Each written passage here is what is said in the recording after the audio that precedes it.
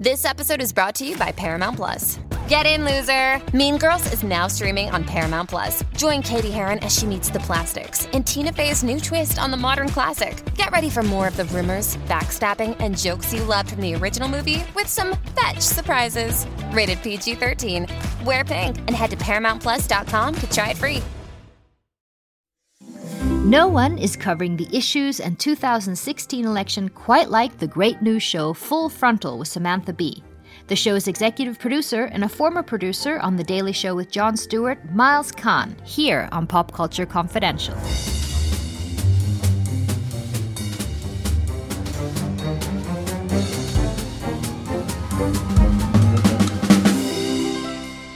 Hi, I'm Christina Yerling-Biro. Okay, so Jon Stewart abandoned us before what may be the most absurd election to date. But then something magical happened. Full Frontal with Samantha Bee. Hands down the best coverage of this election and rundown of the issues. Samantha Bee, a 12-year veteran correspondent on The Daily Show with Jon Stewart, got her own show this spring. A somewhat historical occasion due to the fact that she's one of the select few women in late night. The show airs once a week on TBS and on their site and YouTube for viewers starving for her smart, brave, and super funny coverage. Samantha Bee's team of exec producers are Emmy-winning writer-producer Joe Miller, Bee's husband and fellow Daily Show alum Jason Jones, and Miles Kahn. Kahn was a senior producer at The Daily Show with Jon Stewart for nearly 10 years, and I would venture to say that he totally perfected the art of the field piece. The field piece being the reports and interviews by the correspondents outside of the studio. They've been a centerpiece of both The Daily Show and Full Frontal. Miles Kahn produced some of the most legendary pieces with Daily Show correspondents such as John Oliver, Jason Jones, Wyatt Cenac, and of course Samantha Bee. He is exec producing Full Frontal as well as head of the field pieces there.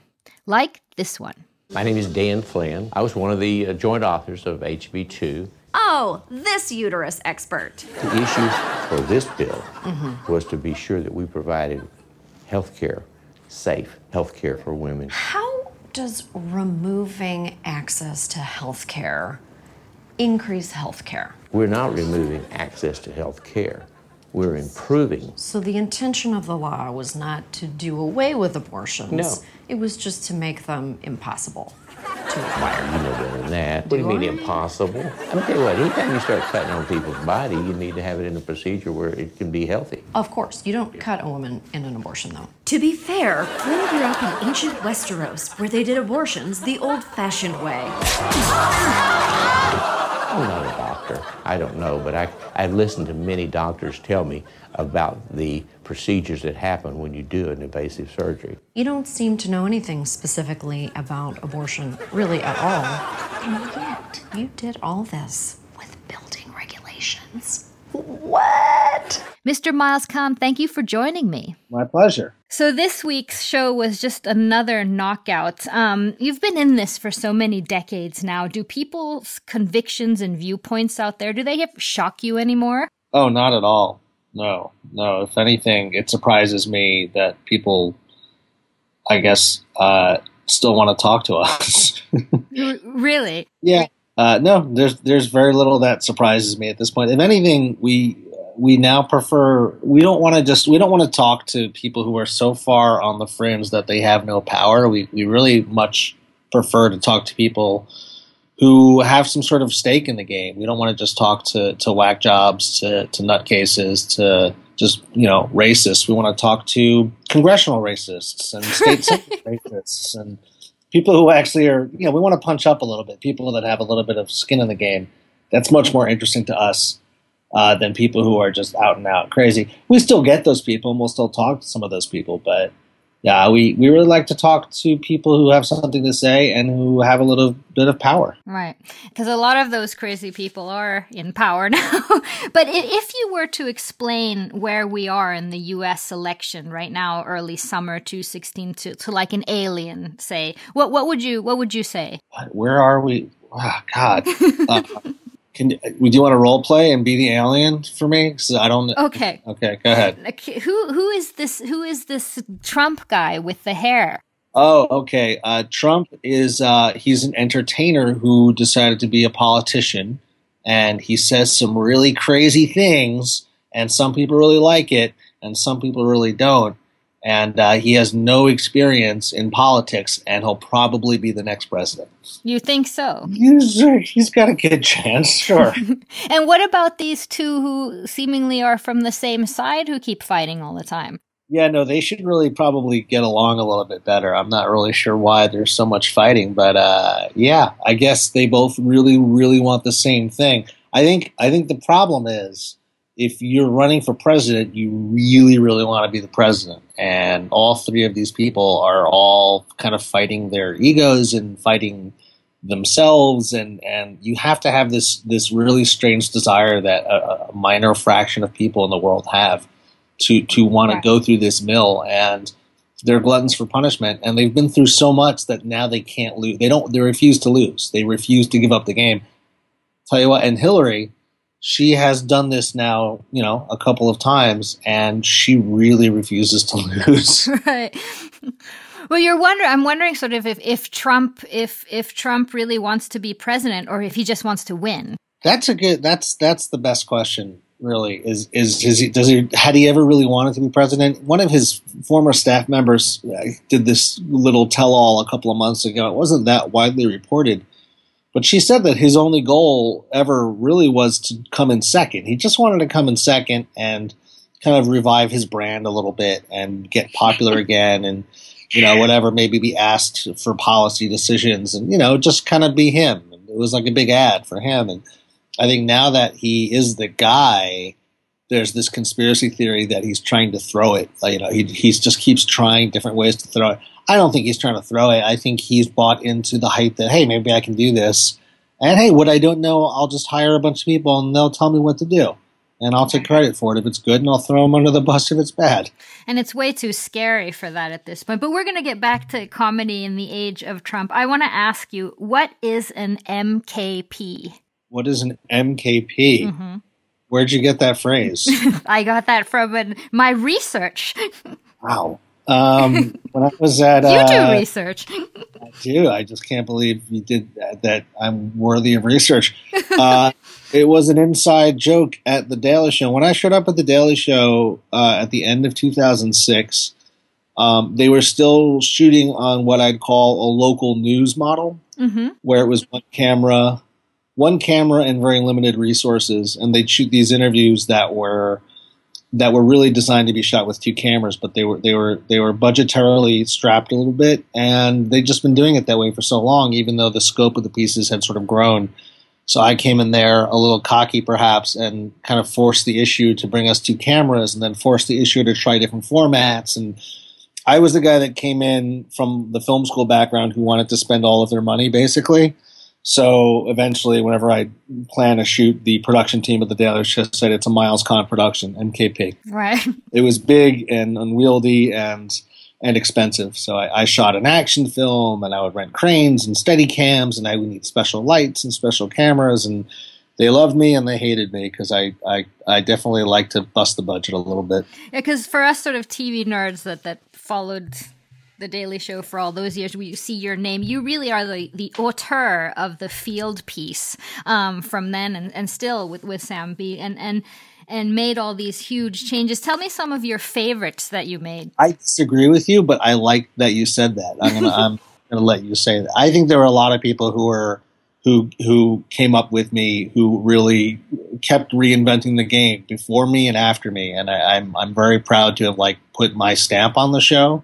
But there were so many really interesting people that came from different backgrounds, and they all kind of put something different, their DNA, into the show. And I'm tickled and proud that my DNA is still somewhere in there, and that's kind of fun. Yeah, you're being humble now because you've made a few classics. Tell me about a few of those. I am pretty awesome. Don't get me wrong. Right. I just there's a lot of really awesome people who've worked there. The action film I just mentioned was a lot of fun. I did a piece with Jason Jones, Samantha Bee's husband, where we talked to a guy who was arrested under the Espionage Act, or charged under the Espionage Act, when really he was just a paper pusher trying to be a whistleblower. And so we kept envisioning him as some sort of spy, and so we created these reenactments with Jason as the crazy spy and fighting people and shooting guns. And so what did you do about it? I brought Thin Thread to my reporting official. He said, "You don't want to ask any more questions, Mr. Drake. Leave it alone." Holy shit! That meeting would make an awesome fucking movie. TDS Studios presents The Whistleblower. It's my way or the die way. I choose die way. Stay trapped, motherfuckers!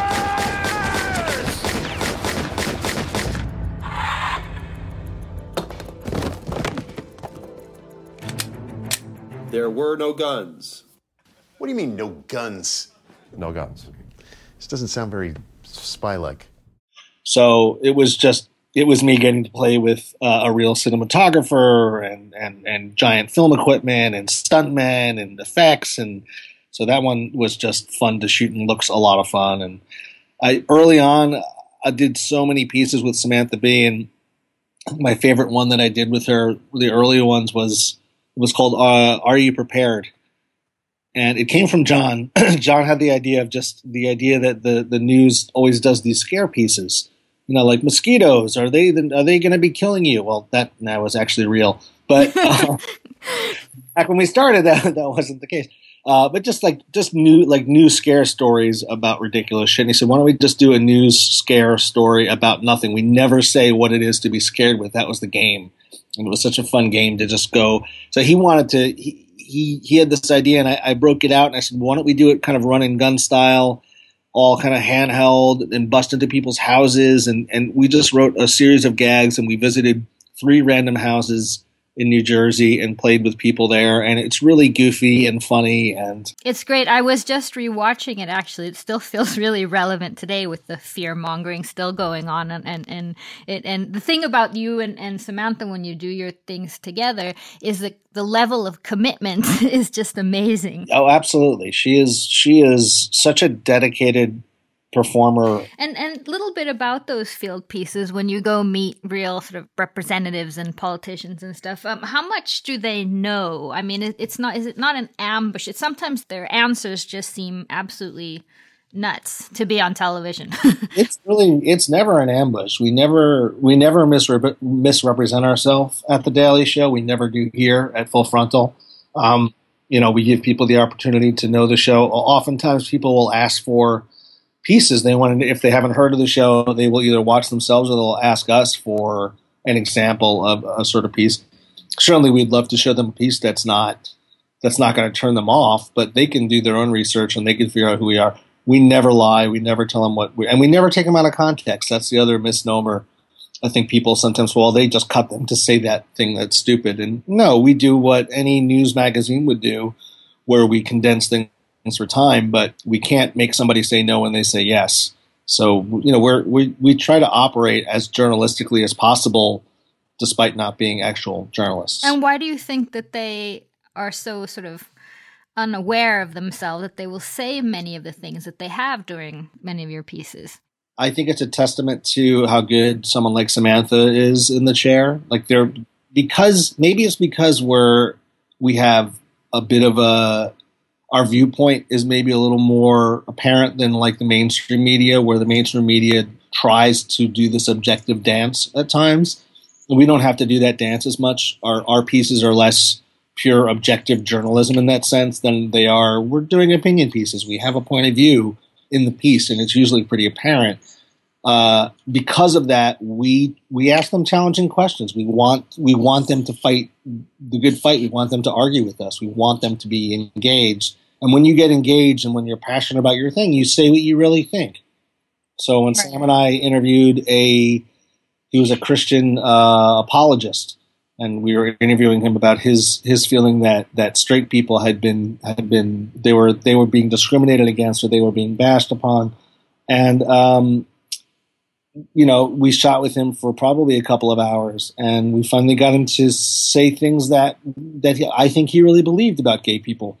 And he complained later on his own blog, that they shot for 2 hours and this is what they use. And it's like, well, that's what anybody does. Like, if you talk for 2 hours about, if you're a racist, and you talk for 2 hours about how great black people are, and then if for 2 minutes you talk about how they're a bunch of thieves, that's what the news is going to pick up. They're going to pick up your real feelings. So we do the same thing that anyone would do in that situation, where we're going to talk to you, and if we feel like this is a representation of what you believe, we're going to put it on the air. Because you just did an amazing one here on Full Frontal with the Texas State Representative Dan Flynn about these sort of abortion clinics and how he had, and just the level of how he answered. I mean, and Samantha's just great in that piece, and that conversation is just classic.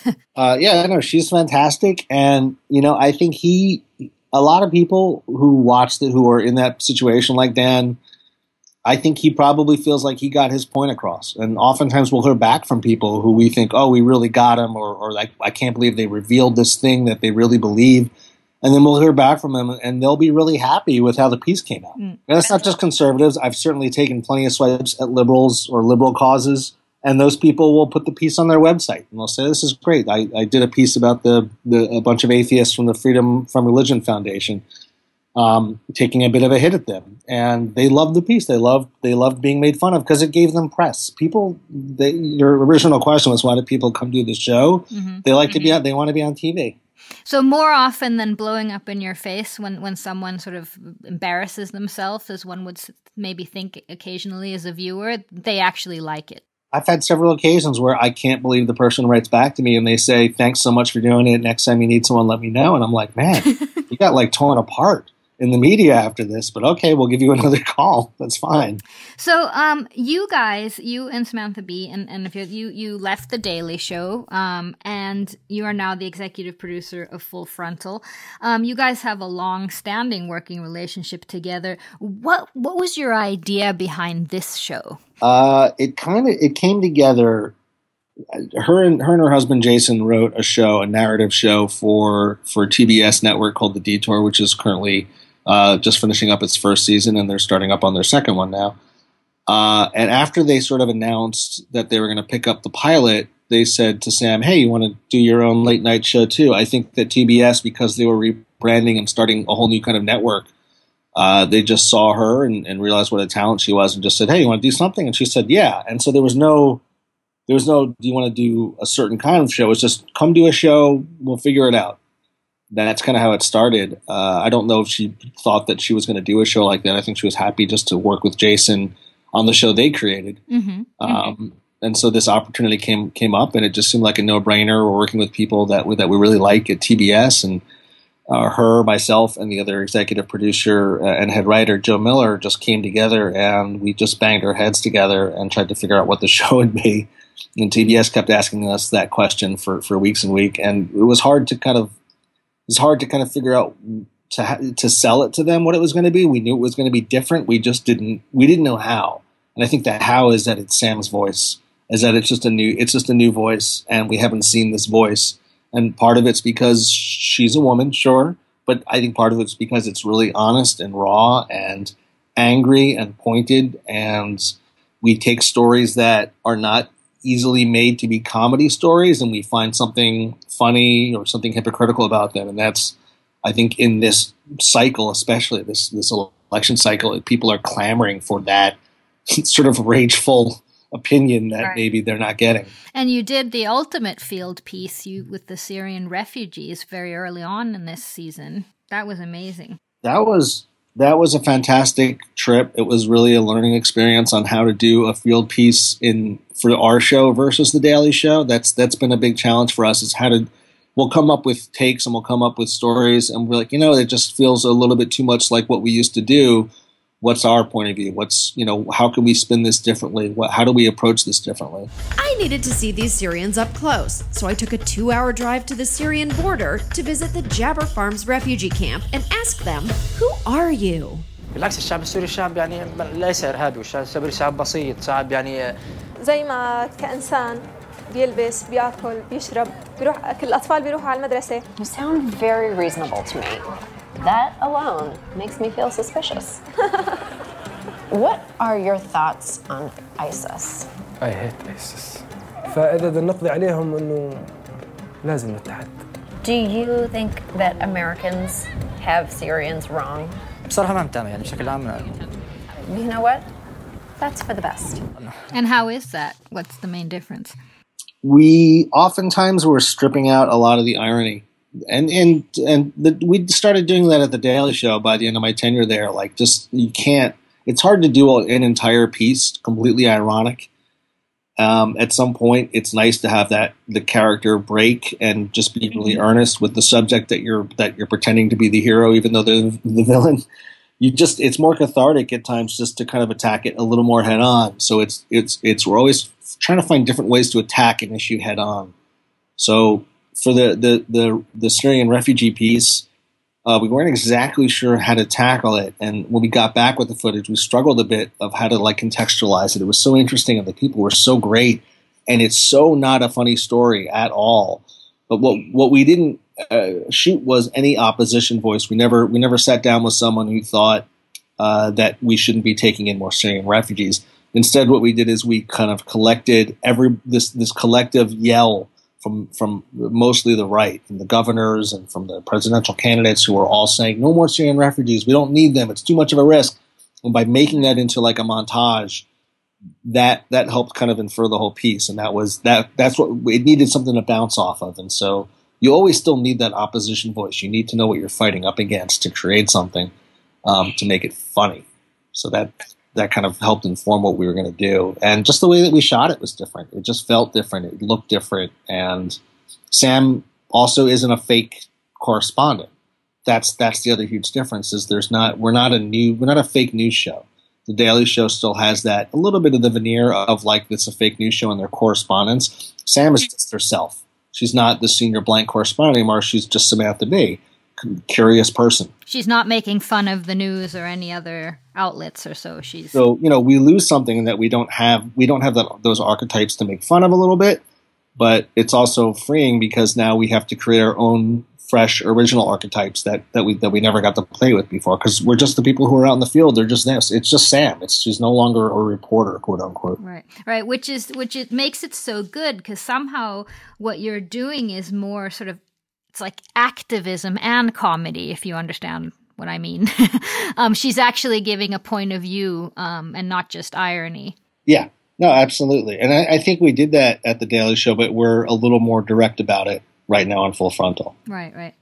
And you were mentioning this incredible fact that Samantha Bee is a woman, which has taken a long time. I mean, very few, Chelsea Handler and a few others. And you made some incredibly funny promos about this, sort of explaining how men and others should be watching this incredibly strange thing as a woman. So has it been really weird for you to produce a woman? Is your head like exploding? I've worked with Sam for so long, and I've worked with so many women in the industry that it's not.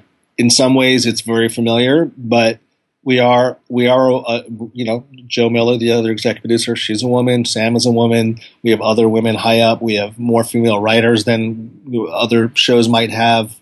There are more women working just in general in the office than I think a lot of late night shows might have. And I think because of that, a lot of the stories that we're looking at, we're just getting a more diverse group of people together and getting a more diverse range of stories, and a lot of them might be female-centric, which is great because nobody's doing them. Nobody's picking up on those stories. And I don't know, the men who are here are certainly feminist, I think. So it's not like it's hard for the men to sort of like readjust their brains. But it's been so much fun to do stories that I hadn't heard about. As opposed to, I think it's some shows you might like, oh, let's do a story about, this is going to be not the case, but let's do a whole thing about football. And then you might have a bunch of people who, like me, are like nerds and like, oh, I don't know a ton about football. So maybe in that case, but now that we have all these women, it's like, oh, we're going to bring this story about a tampon tax. And every woman has a comment on it in the room. And that's so fresh and amazing to be like, oh, here's a story that I had never thought about as a man. And I can now get angry about it with you and join you and write a story about it. That's great. Because, and in all this diversity, I understand that you have a blind submission process for new writers. How does that work? Well, that's it. The Daily Show had that too. So we're not unique in that. I think what we did, where we were unique is we really went out of our way to like shake the trees and find people who normally wouldn't be in this world, to find people who just weren't in the late night world. And that included really reaching out to groups of other women writers and filmmaking collectives, and just going to weird places to find people who didn't come from late night at all. And a lot of those places included people of color and women, and just all sorts of really different perspectives and backgrounds. And then once we found those people, we just asked them to submit, and somebody was sort of taking off the names off of all the packets, and we'd make our selections that way, and then we'd discover who we had later. Without knowing anything about who the person was behind. That's very Absolutely. cool. Yeah. Well, you can tell. I mean, you guys are doing a great job with that. So I hope I hope this starts more of a trend. We need more women in all positions, of course. And look, we still have a long way to go too. Like we still want to be more diverse. And it's not diversity for diversity's sake. What we've seen and what's really been fun for me is to watch all these different perspectives come together and pitch different stories, and stories we've never would have heard before. And in my department, I have this really nice, just even though we're very small in the field department, I have a Palestinian woman field documentarian, and she's bringing me stories I wouldn't. She helped us produce the Syrian story. I have a guy who's a feature filmmaker, so he tells things very narratively. We just have this really, really wide range of talent, which has been a lot of fun, and you just get different stories. The diversity gives you better material. Right. You guys are really doing some of the best election coverage out there, I have to say. How do you guys approach covering this election? Well, we're not tied as much to the 24-hour news cycle as the Daily Show or the Nightly Show or some of the late night shows. So that frees us up for having to comment on Trump said this one crazy thing today. We don't have to do that coverage. I mean, we might tackle some of that on our digital side. We might do a tweet about a moment that happened during the day. But what that does for the show is we're able to look at more broader themes, general themes, and kind of, because it's only one show a week, we can really focus all our energies on sort of a bigger fish. And I think that's why it's a little bit different, and it's been a little bit more fun for us, especially coming from the Daily Show, which it's a different challenge. It becomes a different kind of grind where every day you're trying to find that story. So what would a bigger fish be? I think what we like to do is one somewhat topical story. So this past week, we talked about the feuding between the Hillary and Bernie camps. And that seemed like, that was all based off of the recent Nevada election. And that story, it went for the past week or so. It was relevant for the past week or so. So it was a relevant story, but it wasn't just day of and then it's gone after 24 hours. And then we also like to do a deeper dive story that you may not see anywhere. And we did. This is a continuing series we're doing on the rise of the religious right. And we did a whole thing, a really wonderful piece on the second act about how the religious right chose abortion as their marquee issue. And so no one is doing those kinds of stories. And so much of that comes from Joe Miller. Joe is our head writer, executive producer, and former historian. So she's so smart and so invested into kind of uncovering these interesting historical things that people don't know about. I didn't know about any of this. And I think our audience is really, really enjoying learning this stuff with us. How would you say comedy is in the age of Trump? How is comedy in the age of Trump? In some ways, it makes things easier. In some ways, it makes things harder because there's so many people doing political comedy that you have to make your joke original. We can't all do the same Trump's hair is ridiculous joke.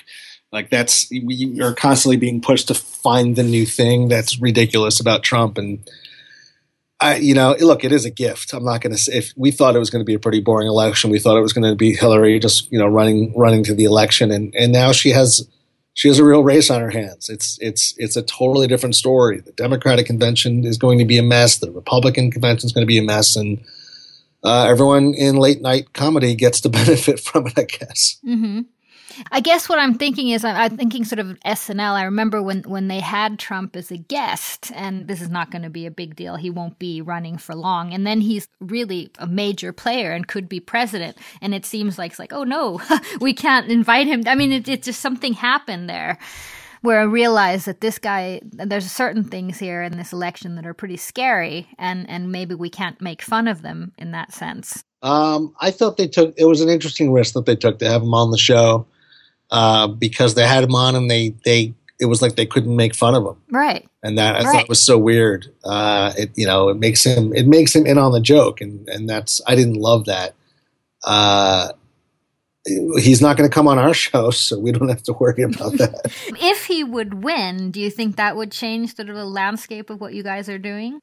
No, I've heard people talk about this kind of idea before. When Obama got elected, everyone said, well, what's the Daily Show going to do now? And it's like, we did great shows after that. Just because there's a guy who, at the time, it was hard to hit him because he was this inspirational figure, and even Republicans liked him for at least 6 or 7 weeks after that. He ran amazing campaigns. He ran an amazing campaign. He was an inspirational figure, and everyone said, well, the Daily Show's screwed. They don't have George W. Bush anymore. Watch our shows. We went after Obama. We went after the left. We went after the right. There's always, to quote Jon Stewart, there's always a mountain of bullshit that you can tackle. So whether Trump is president or Hillary is president or Kerry Johnson is president or Bernie Sanders is president, whoever it is, like there'll be plenty of bullshit to call out. I'm not really worried about it. Doing this kind of work that you've done for the past decade or so, has it affected your own personal politics? A little bit. I came into the Daily Show certainly a little leftist, but a little non-political. I really didn't read the news a ton. I came from filmmaking and storytelling, and I had to sort of learn the news and read and get involved. I was never an activist that much, and I'm certainly that I know what like every congressman's name is just by looking at them is kind of scary. But now that I'm into it, even when I left the Daily Show and I had a period before I was working here, I couldn't get away from it. I wanted to know about the news. I wanted to know what was happening. I was so interested in it. I don't know if that's just me or if that's because the news has been pushed to entertainment. I think it's a little bit of both. As far as my own personal view, I'm more willing to question. I like to find primary sources for news. I don't like to believe anything I read, and I like to read and watch a lot of conservative viewpoint stuff because I want to understand the things that I don't think that I believe in and see if there's any truth in it. So I try to be a lot more fair than maybe I would have been when I was younger. I don't want to be reflexively just liberal. I really do want to look at the other side.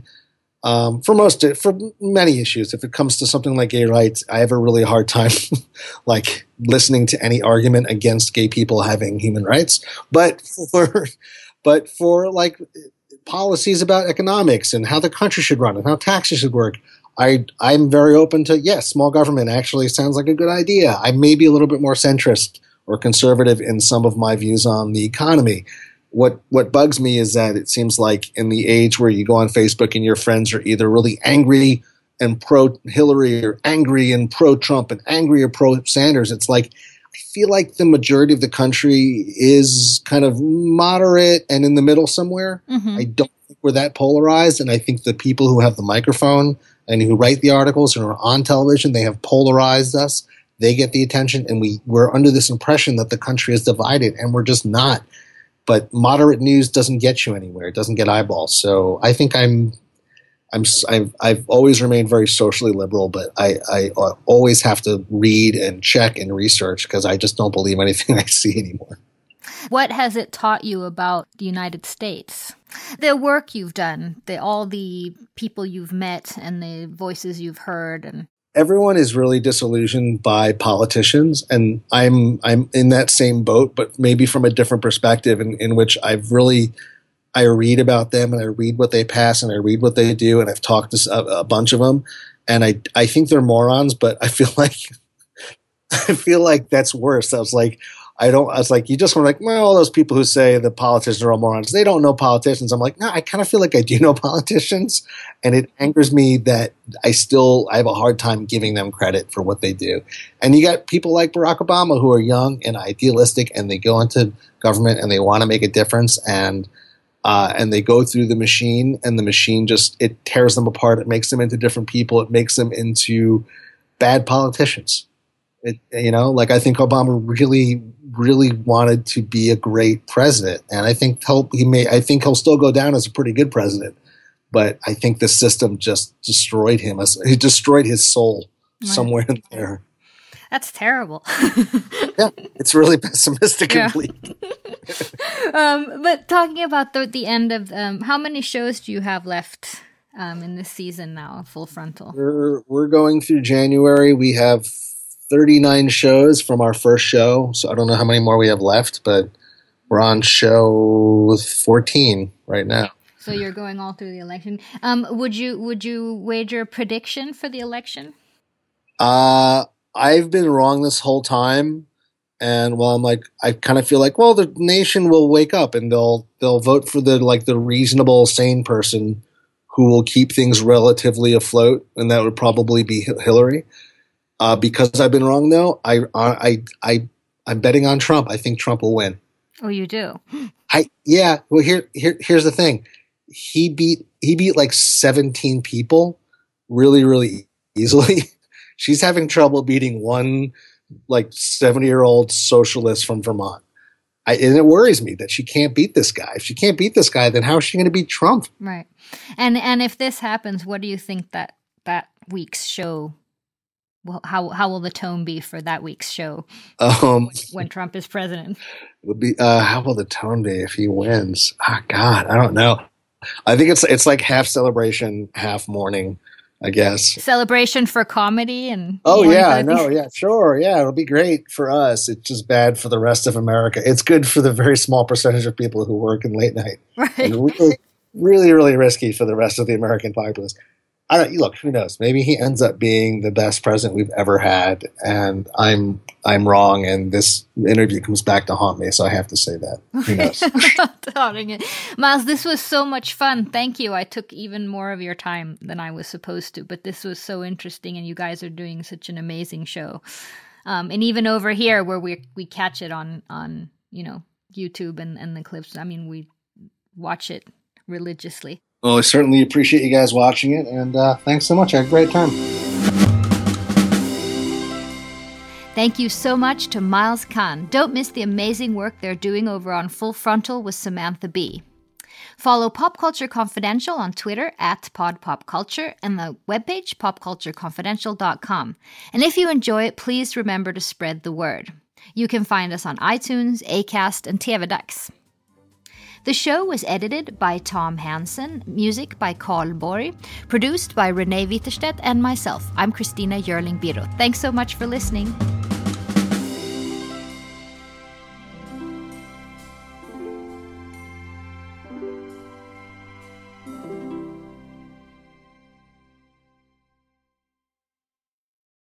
Hey there! I'm Hannah. And I'm Audrey. We are a sister filmmaking duo and co-hosts of Sleepover Cinema, our show where we analyze the films that created the collective unconscious of the girls, gays, and theys of the late 90s and early 2000s. Princess Diaries, The Cheetah Girls, Aquamarine, Cinderella, the one starring Brandy. We haven't stopped thinking about these movies since we first saw them, and we want you to rewatch them and review them with us. Are these movies as bad as critics would have us believe? Do we even care if they are? We are always unpacking that very question on Sleepover Cinema. Check out Sleepover Cinema wherever you get your podcasts or at evergreenpodcasts.com. See you soon.